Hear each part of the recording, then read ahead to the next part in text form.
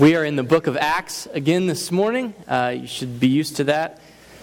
We'll be there for quite a while. We're in the end of chapter 1. I'm going to start in verse 12 today. So if you have a Bible, go ahead and get that out. I'm going to pray and ask the Lord's blessing on our time as we jump in. Why don't you pray with me? Our Father in heaven, it is our privilege to read the words you've given to us in this book. It's a privilege, Lord, to see what you did in the lives of your people early on, Lord, and how they reacted to your grace, how they reacted to this message of Christ. And Lord, as we think of that, I just pray that you would empower us to respond rightly to you. Let us worship you, let us pray, let us witness, let us do the things that you've called us to do in the way that you've called us and empowered us to do them. God, I pray now that you would guide our time, and for the things that we look at, I ask that you would convict and encourage our hearts where each one is needed. God, in each individual's heart here, each of these brothers and sisters who has called you Lord, who has trusted you as Savior, I pray that you would work in their life today through this text. We thank you for being present by the power of your Spirit. We pray in Jesus' name. Amen.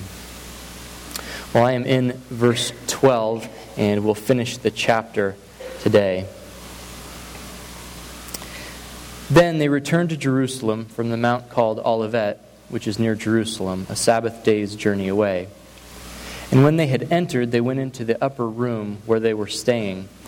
Peter and John and James and Andrew, Philip and Thomas, Bartholomew and Matthew, James the son of Alphaeus, and Simon the Zealot, and Judas the son of James. All these with one accord were devoting themselves to prayer, together with the women and Mary the mother of Jesus and his brothers. In those days, Peter stood up among the brothers. The company of persons was in all about 120, and said, "Brothers, the scripture had to be fulfilled, which the Holy Spirit spoke beforehand by the mouth of David concerning Judas, who became a guide to those who arrested Jesus. For he was numbered among us and was allotted his share in this ministry. Now this man acquired a field with the reward of his wickedness, and falling headlong, he burst open in the middle, and all his bowels gushed out. And it became known to all the inhabitants of Jerusalem, so that the field was called in their own language Akeldama, that is, field of blood. For it is written in the book of Psalms, May his camp become desolate, and let there be no one to dwell in it, and let another take his office. So one of the men who have accompanied us during all the time that the Lord Jesus went in and out among us, beginning from the baptism of John until the day when he was taken up from us, one of these men must become with us a witness to his resurrection." And they put forward two, Joseph called Barsabbas, who was also called Justus, and Matthias. And they prayed and said, "You, Lord, who know the hearts of all, show which one of these you have chosen to take the place of the ministry of apostleship, from which Judas turned aside to go to his own place." And they cast lots for them, and the lot fell on Matthias, and he was numbered with the 11 apostles. There's a question that we wrestle with throughout the Bible, really. It comes to us in various parts of Scripture. When we read things that we don't immediately understand. This question is rather simple, but it's extremely important. The question is, why is this here? We ask this question in, let's face it, in Leviticus and Numbers and some parts of the narrative stories in the Bible. We ask this many parts in the book of Revelation, and I'm asking it here at the beginning of Acts, right in this text. But the way you ask that question is important. Okay, there's two ways that I see that you can ask the question, why is this here? You can ask the question this way, why is this here? With a note of contempt, as if to say, there's no reason that this should be here. This has no bearing on my life. I already know that, so why is this here? Or you can ask it this way, why is this here? with the note of assumption, a note of expectation, as if to say, God has purposes for his book. He has intentionality before the things that are written here. Luke knew what he was doing in recording some of these things, and so maybe I'm the ignorant one, and I need to ask God, why? Why is this here? What am I supposed to see in this text? And that's what I'm asking today. And here's my best shot, that this passage that we just read allows us to peer into the early community of faith, to see what they valued, to see how they acted, to see what guided them. And we'll see themes that surface throughout the book of Acts. In one sense, I would picture this like a cutaway diagram.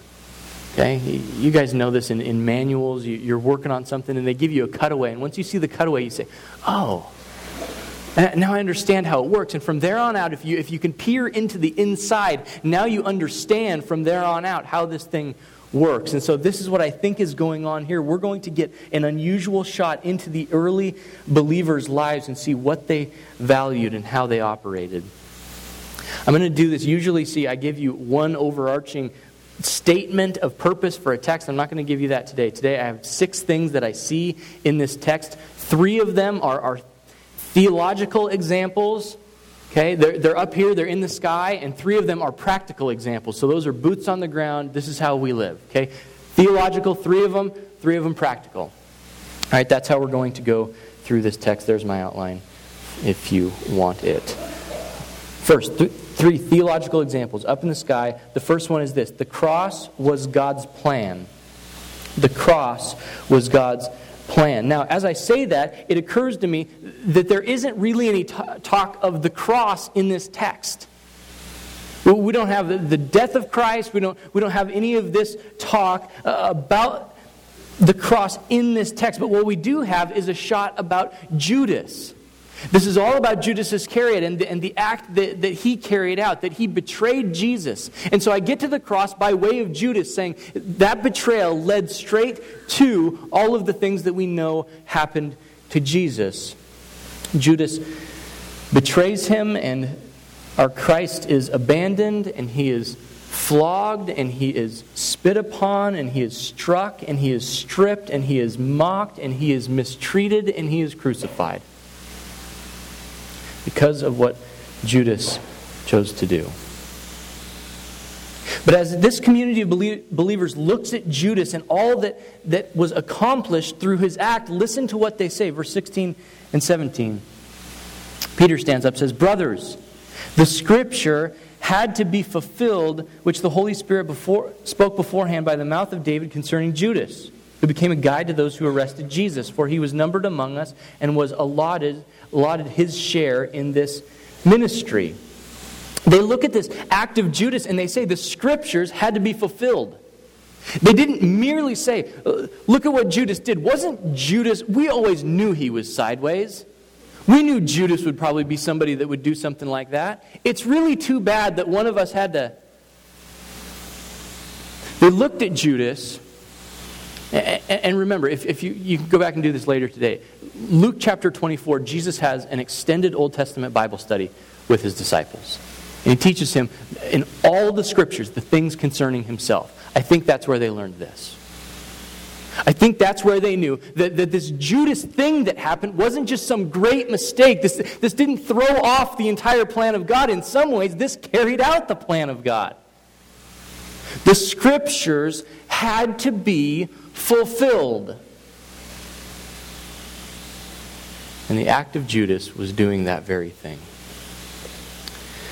This really isn't a new concept for them at this point. If they had been paying attention, if we'd been paying attention, we would have understood things like this. Listen to what Jesus says. This is all in Luke's gospel.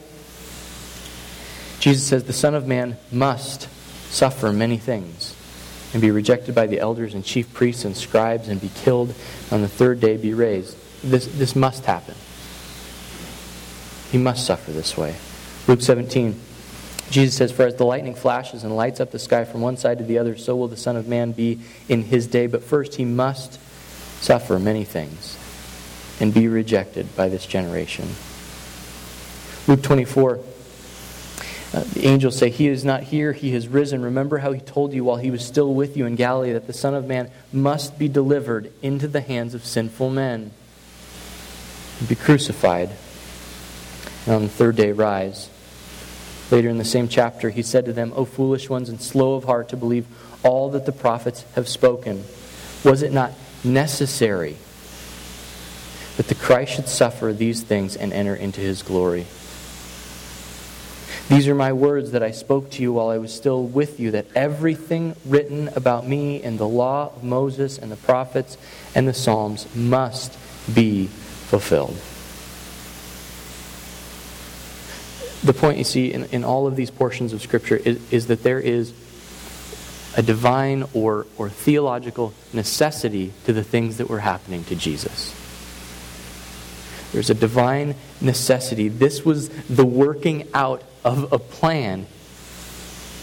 This wasn't merely a sideways turn that caught God off guard. This was something that was enveloped in his sovereign plan. He knew this was going to happen. This was part of what he was doing. And it did not catch him off guard. See, oftentimes I think this troubles us to think that God somehow in his sovereignty foresaw these things, determined these things. When we do, we lose some of what we know and some of what we love. See, it was God who sent his own Son in the likeness of sinful flesh and for sin. It was God who did that. It was God who made him to be sin for us, who knew no sin. It was God who laid on him the iniquity of us all. It was God who saw fit to crush him for our sins. It was God who showed his love for us in the fact that Christ died for his enemies. And all of this happened through the cross. All of this happened because he was delivered into the hands of sinful men. All of this happened because he was betrayed by this Judas. Now, if you remember the story, this is one of the coolest things. I wrote this down this morning. If you remember the story, when Judas is about to betray Jesus, it says that someone entered into his life in a very special way. Do you remember? Who was it? Satan. The enemy of God, who begins in Genesis chapter 3, enters into Judas. Judas betrays Jesus. In essence, this act of Judas was part of the plan of Satan. And this is what I love about all this, because God's plan overrules the schemes of the enemy. Even the worst thing that he could do, crucifying the very Son of God, it isn't that this throws off the plans of God. God envelops these in his sovereignty so that he is more than a conqueror, so that we are more than conquerors in Christ. He overrules the schemes of the enemy to accomplish his purposes. I don't understand how that works. Okay, so if that's your question, you want to come up and ask me after the service, I have no clue how that works, but I praise God that it does. He overrules the schemes of the enemy to accomplish his purposes. That is a great and glorious thing. The cross was God's plan. It fulfilled Scripture, and this did not catch him off guard. That's the first thing. Second theological example. The apostles are vital. The apostles are vital. Verse 20. Peter says, "For it is written in the book of Psalms, may his camp become desolate, and let there be no one to dwell in it. And let another take his office. So one of the men who have accompanied us during all the time that the Lord Jesus went in and out among us, beginning from the baptism of John until the day when he was taken up from us, one of these men must become with us a witness to his resurrection." Now this is a bit odd. The Scriptures teach, by Peter's interpretation here, that the place of this betrayer needs to be filled. There needs to be another one to take his place. Now, there are many possibilities as to why. I mean, we could start to think about this. I mean, maybe there was too much work for 11 of them. There's a lot of space we've got to cover. Jerusalem, Judea, Samaria, and the ends of the earth. It wouldn't hurt to have another guy, right? Maybe that was the case. Maybe they were very, very used to, and they did this in the Gospels, they were used to going out in twos. And so now, I don't know, maybe James is alone. He's like, can I come with you guys now? Third wheel thing, I don't know. Maybe they were used to having accountability partners, and now one of them didn't have any. Maybe. Or there's something bigger than this that's going on. Something more important. Maybe there's something unique about the 12 apostles. Maybe there's something unique about these 12 who were called and commissioned for a purpose, that they need to fill this place because there's something significant about these 12. One of the reasons I say this is just a bit of an aside, but later on, there's no evidence that when other apostles, say, died, like James, who's killed, I think, in chapter 12, martyred for the faith, there's no attempt to continue filling in the spots of these 12.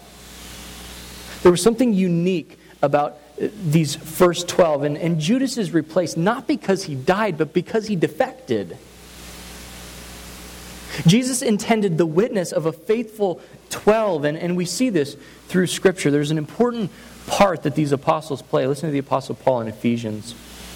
He says, when you read this, you can perceive my insight into the mystery of Christ, which was not made known to the sons of men in other generations, as it has now been revealed to his holy apostles and prophets by the Spirit. 2 Peter, this is now the second letter that I am writing to you, beloved. In both of them I am stirring up your sincere mind by way of reminder that you should remember the predictions of the holy prophets and the commandment of the Lord and Savior through your apostles. Later in Acts we'll see this. So they received his word and were baptized, and they were added that day about 3,000 souls, and they devoted themselves to the apostles' teaching and the fellowship and the breaking of the bread and the prayers. So the apostles are vital in propagating the Word of God and in putting forth this message of Christ. Now, to be sure, the other followers of Jesus were important as well. And we'll see this throughout the book of Acts, that they become witnesses as well to this gospel message. But there's something about these 12 that they are authoritative and divinely sanctioned in their role. And they played an important role in delivering the interpretation and the application of the work of Christ. So much so that people are devoting themselves to listen to what they say. I think there's something more in this plan of God that has to do with this. Listen to what Jesus says in the Gospels. He says to these apostles, "Truly I say to you, in the new world, when the Son of Man will sit on his glorious throne, you who have followed me will also sit on 12 thrones, judging the 12 tribes of Israel." In Luke 22, you are those who have stayed with me in my trials, and I assign to you, as my Father has assigned to me, a kingdom, that you may eat and drink at my table in my kingdom and sit on thrones, judging the 12 tribes of Israel.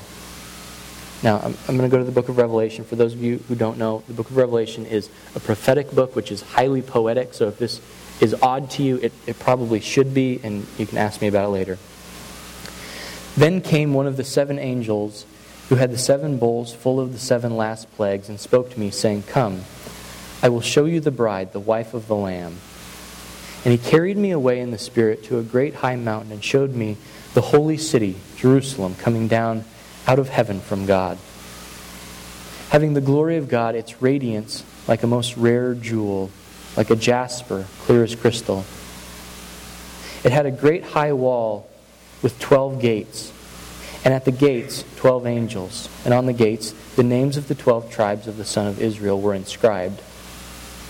On the east 3 gates, on the north 3 gates, on the south 3 gates, and on the west 3 gates. And the wall of the city had 12 foundations, and on them were the 12 names of the 12 apostles of the Lamb.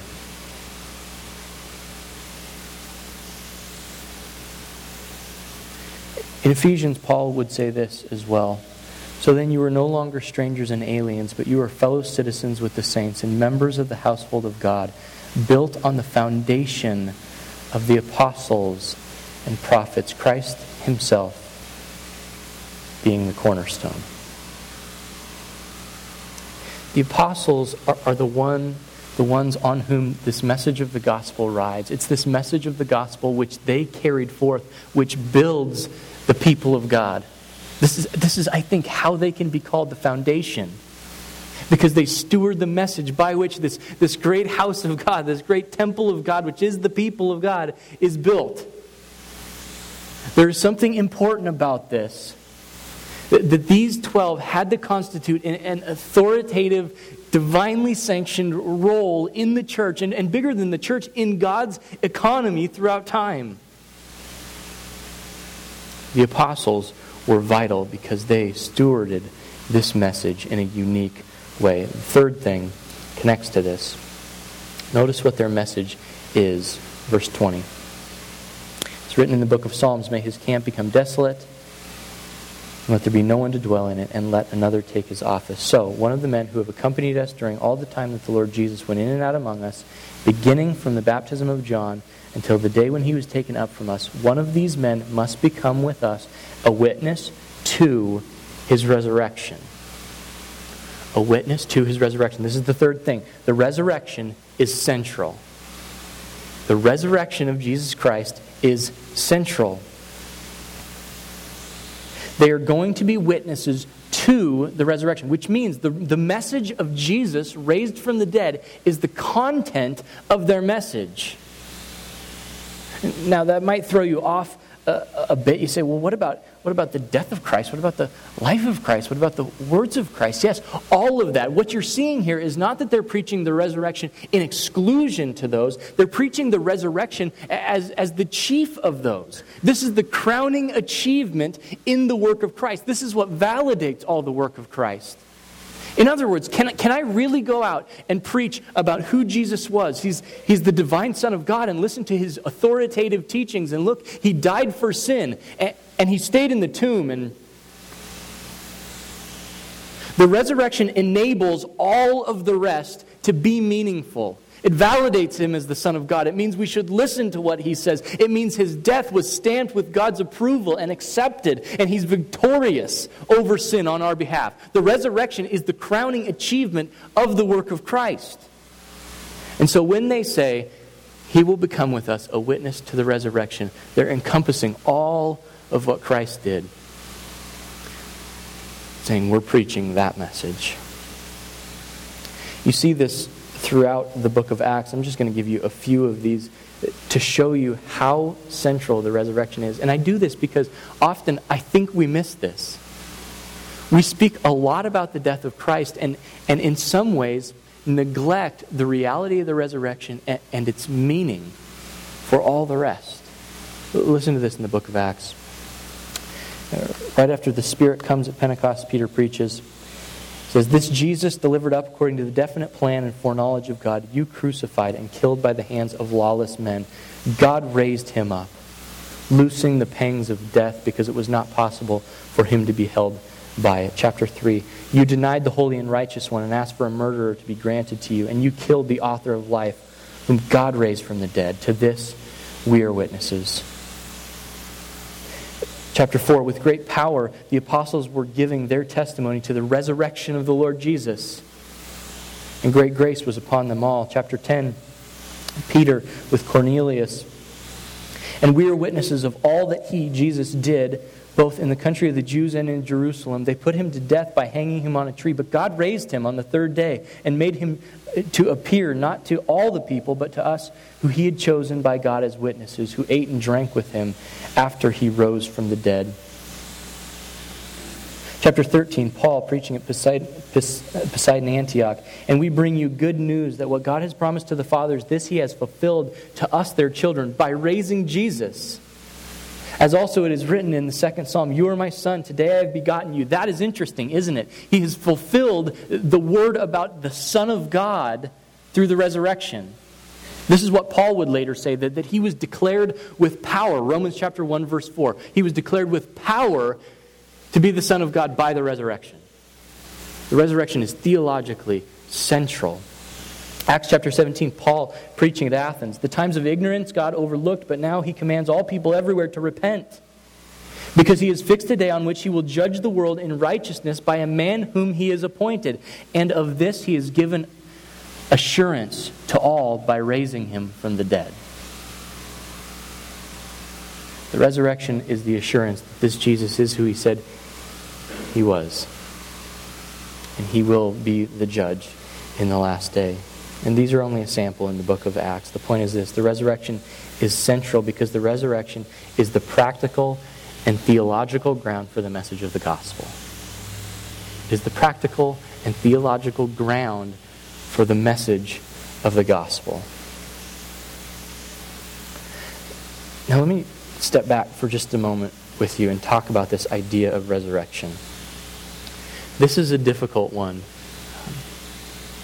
because, quite simply, people don't rise from the dead.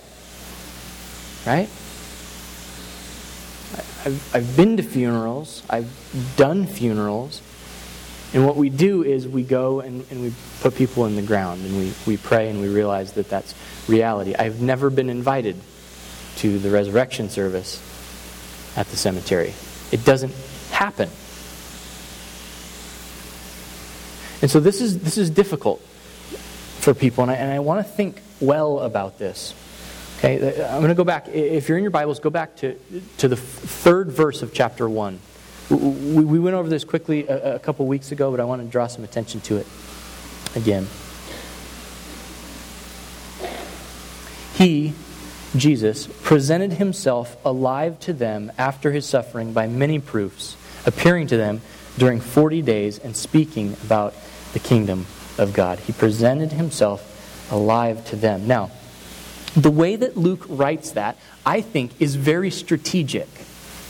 It's very strategic. He could have said something different. He could have said something like, and people saw him over 40 days. That's not what he says. He uses very specific language that Jesus presented himself to them. Now, this idea, this wording actually of Jesus presenting himself is very specific. Presenting yourself has with it the idea that you're putting yourself forth for investigation. That in a sense you're putting yourself on trial, we might say. In fact, there's one other place in the book of Acts where this word is used, this idea of presenting one's self. And it's actually used during Paul's trial. I think it's chapter 27. You can look at this later. But Paul is presented before Caesar. Well, why? What is going to happen? Well, Caesar is going to examine him. He's presented to be examined.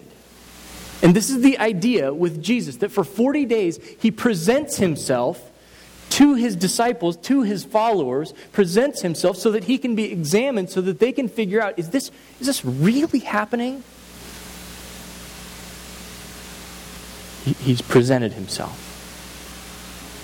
And this is the point, that he would be examined in such a way that they would see the proofs, the things which take away doubt in their minds, the things which eventually convince them this is really happening. He really has risen from the dead. This Jesus, after being crucified, was raised literally. Historically, he was raised actually from the dead. Paul in 1 Corinthians 15 would say, this is a great chapter on the resurrection. Here's what he would say. If Christ has not been raised, then our preaching is in vain, and your faith is in vain. A couple of verses later, he says, if Christ has not been raised, your faith is futile, you are still in your sins. Then those also who have fallen asleep in Christ, that is, those who have died, they have perished. They have been lost eternally. If in Christ we have hope in this life only, we are of all people most to be pitied.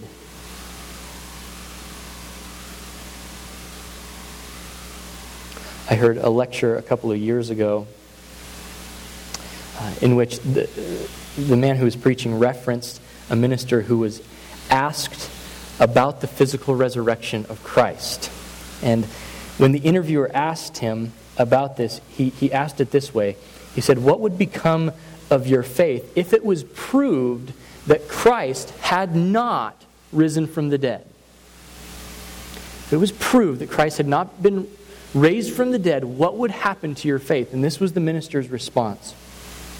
It wouldn't change a thing, for Christ has risen in my heart. Now, if that just gave you a warm fuzzy and you said, yes, that's right, I want to gently say, not really. That is crazy. If Jesus was not raised from the dead, our faith is a joke. That's from Paul. To the point that he said, people should pity us. They should feel sorry for us. They should walk by us and tousle our hair like people do when they feel sorry for somebody and say, it's too bad. Too bad you got taken by such a lie.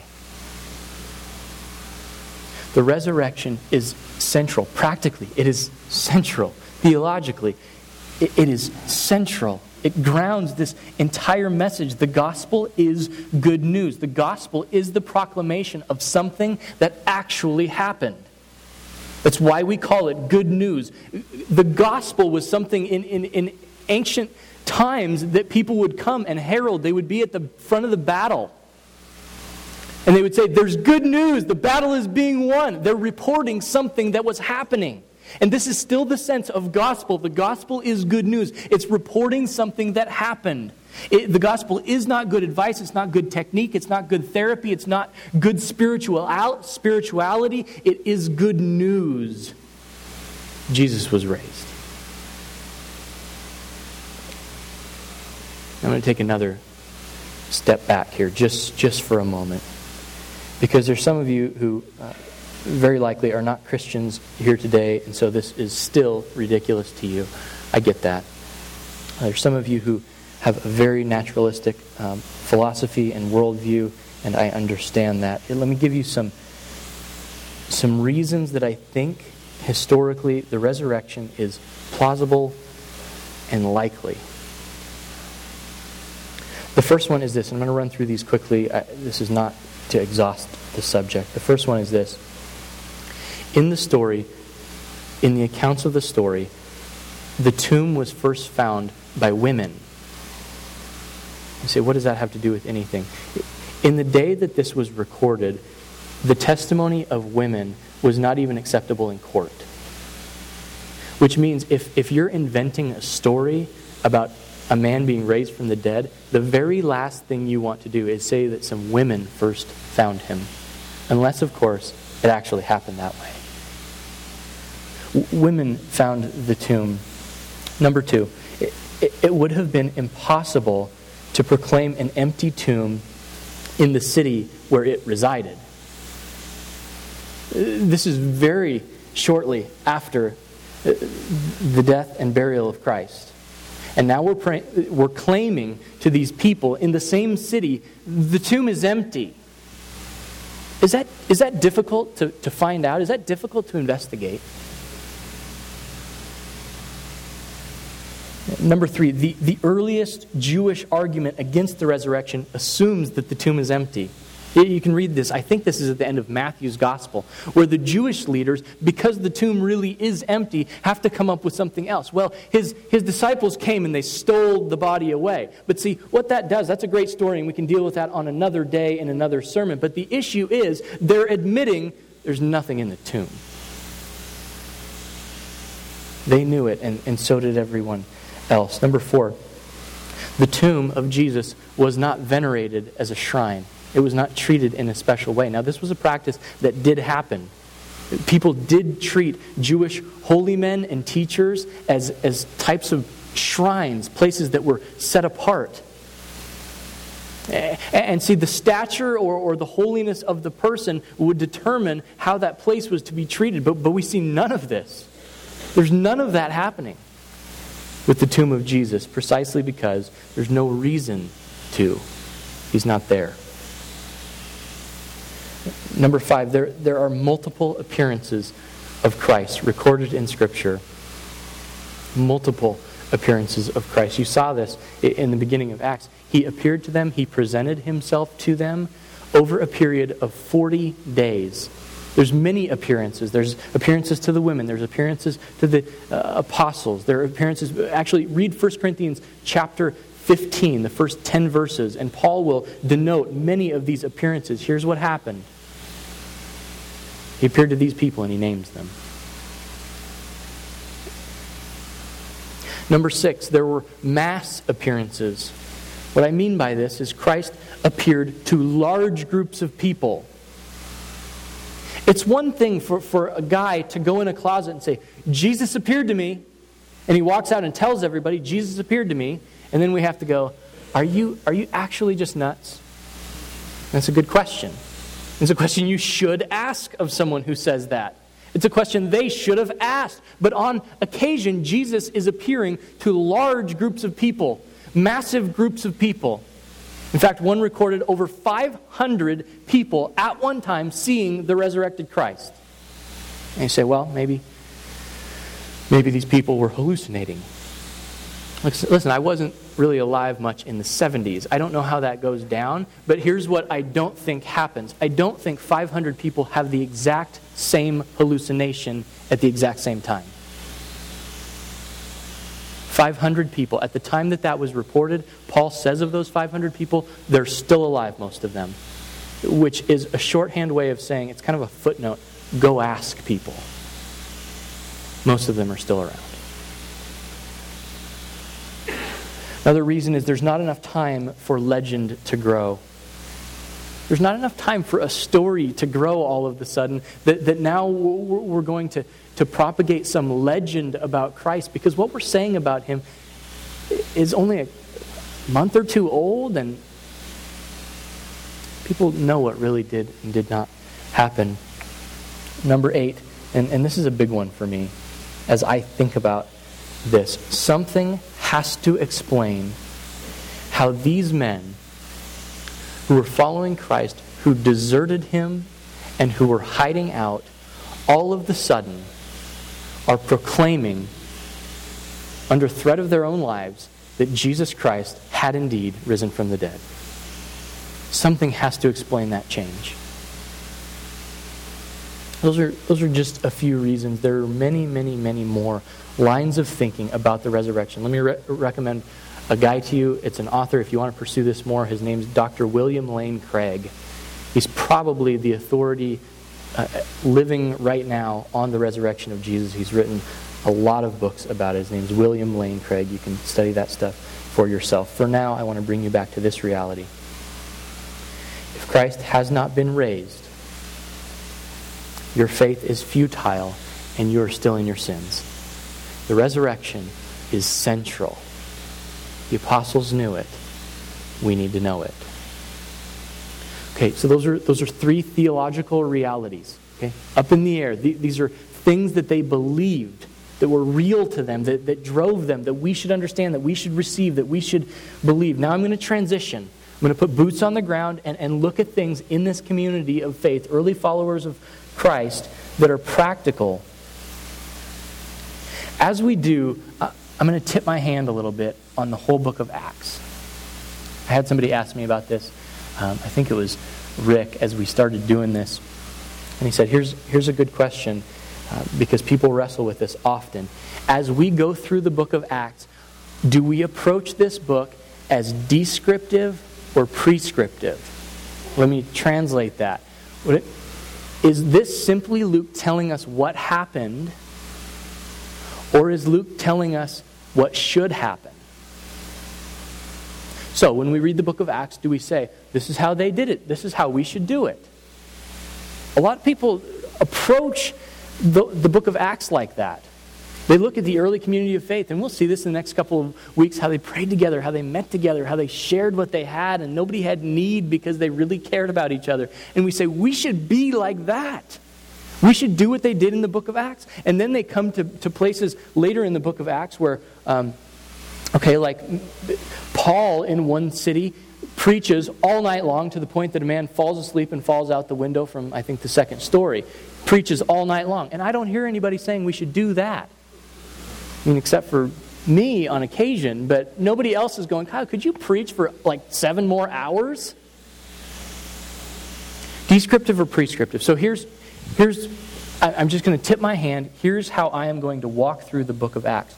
I will default toward thinking that the things in the book of Acts are for a theological purpose and a practical example, unless there's good reason to think otherwise.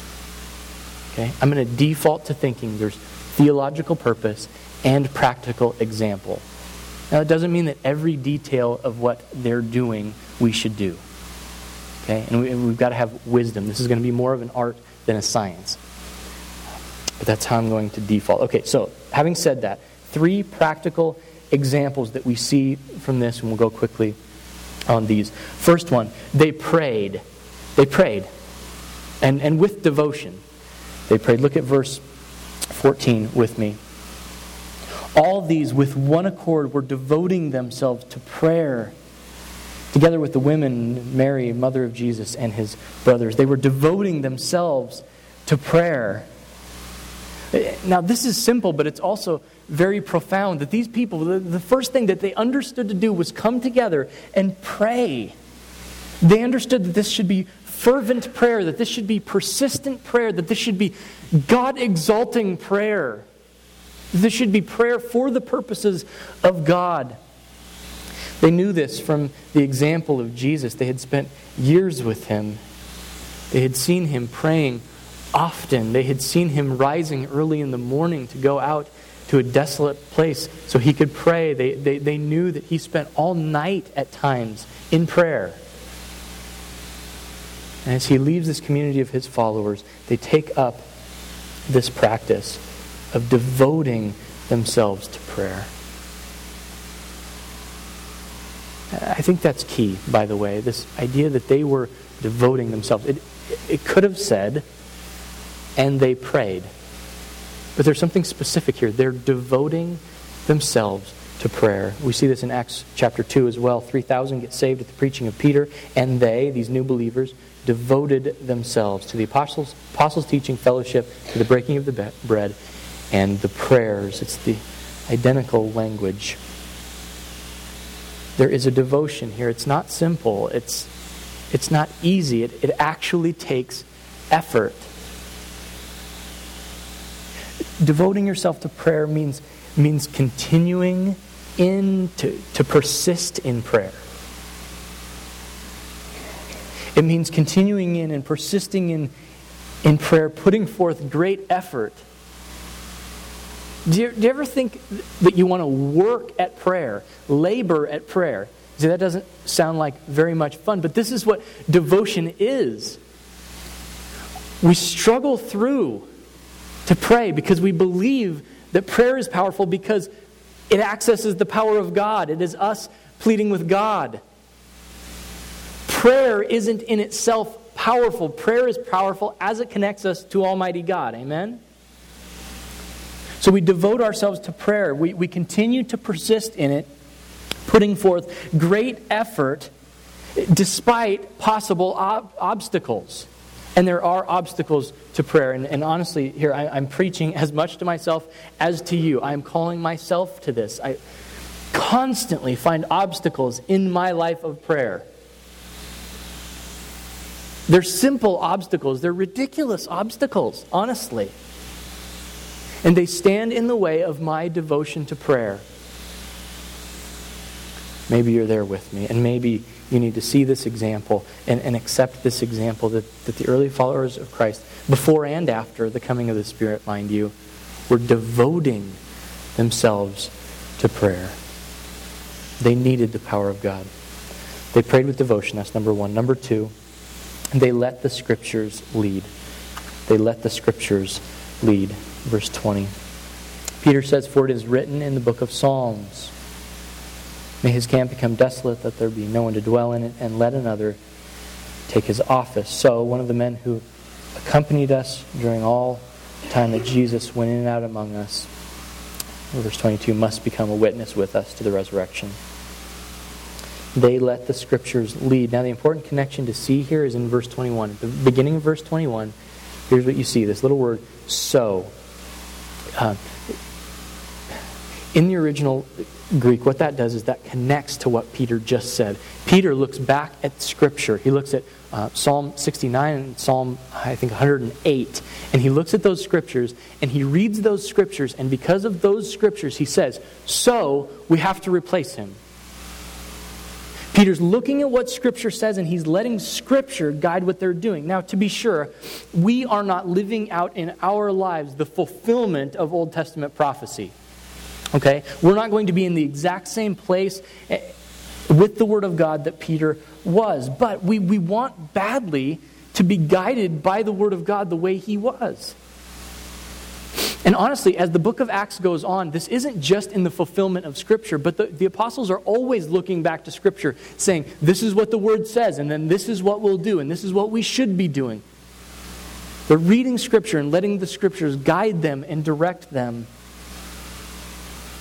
And honestly, this is where our lives should be. In the decisions that we make, in the things that we pursue, in the things that we value, in the things that capture our affections and our devotions, we need to be led by the Word of God. God has revealed Himself. He has revealed His will to us in the Bible.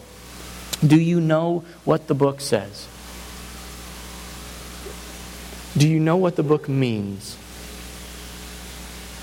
Do you know what the book calls you to? Do you know how to discern truth from error as people use the Scriptures? Do you know how to apply the principles of Scripture to your life? Do you know how to apply the principles of Scripture to other people's lives who are in need of God's guidance, who are in need of God's voice, who are in need of God's care, who are in need of God's comfort and God's reassurance? Do you know how to use the Scriptures in that way?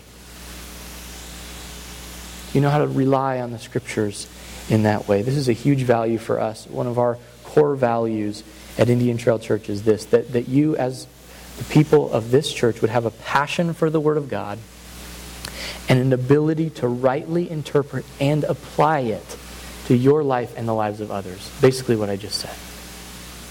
That you'd have a passion for that, like they had a passion for that. If you go back to Acts 2, again, they devoted themselves to prayer. They also devoted themselves to the apostles' teaching, which was the seed of what we would call the New Testament. They let the Scriptures guide. Number 3, end here. They trusted in God's sovereignty. They trusted in God's sovereignty. Verse 23.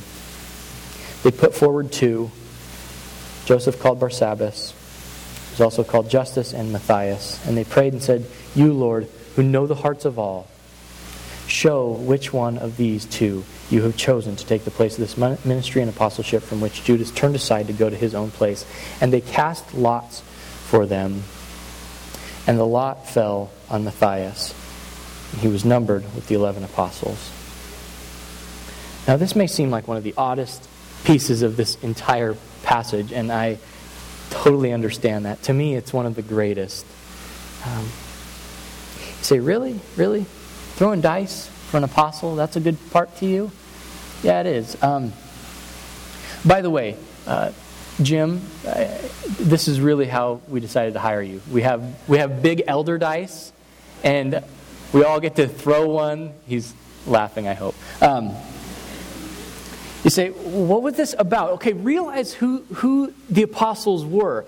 These are Jewish men with a background in the Scriptures. And the reality is that casting lots was a biblical practice in the Old Testament. You say, this is getting really weird. I know. But read the Old Testament. They cast lots in certain situations to discern the will of God. They did this for, the allotment of portions in the Promised Land. They did this for the activities of the priesthood and who would take what. This was an Old Testament practice. And you say, this is absolutely ridiculous. But you have to understand what undergirds their belief and their use of this practice of casting lots. It's in Proverbs chapter 16. The lot is cast into the lap, but its every decision is from the Lord. They understood that God was able to guide through this means. That if they came to the end of themselves, and this is what I'll highlight here, these people are not just casting lots as their first inclination or their first response. Did you see what they did? They put forward 2 men. They had criteria, and they measured these men by these criteria. And then they prayed about this. And then they recognized God's omniscience, that God knows the hearts of all men. And they knew that God was able, through the casting of lots, to choose. And this is interesting. He says, you show who you have chosen, Lord. That they're recognizing, we're going to pray and we're going to do the best we can, and then you are going to show the person who you have chosen. This is huge. And they cast lots, I think, with the realization of Proverbs 16:33, that the lot is cast, but its decision is from the Lord. They trusted that God was able to guide in this way.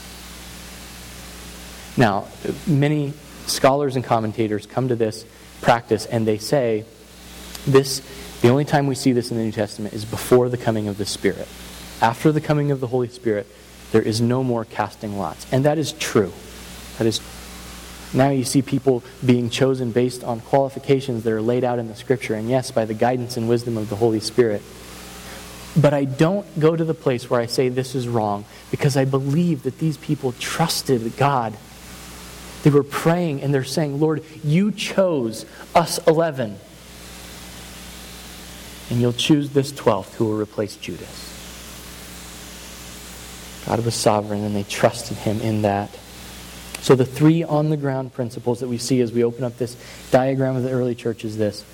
They prayed with devotion, they let the Scriptures lead them, and they trusted in God's sovereignty. Okay. We're going to pray, and then the worship team is going to come up. We'll take communion together. Over the next few minutes, I want to invite you to pray about those 3 things. Of those 3 things, what is God prodding you with? Your devotion to prayer, your interaction and guidance by the Scriptures, or your trust in the sovereign hand of God to lead. Okay.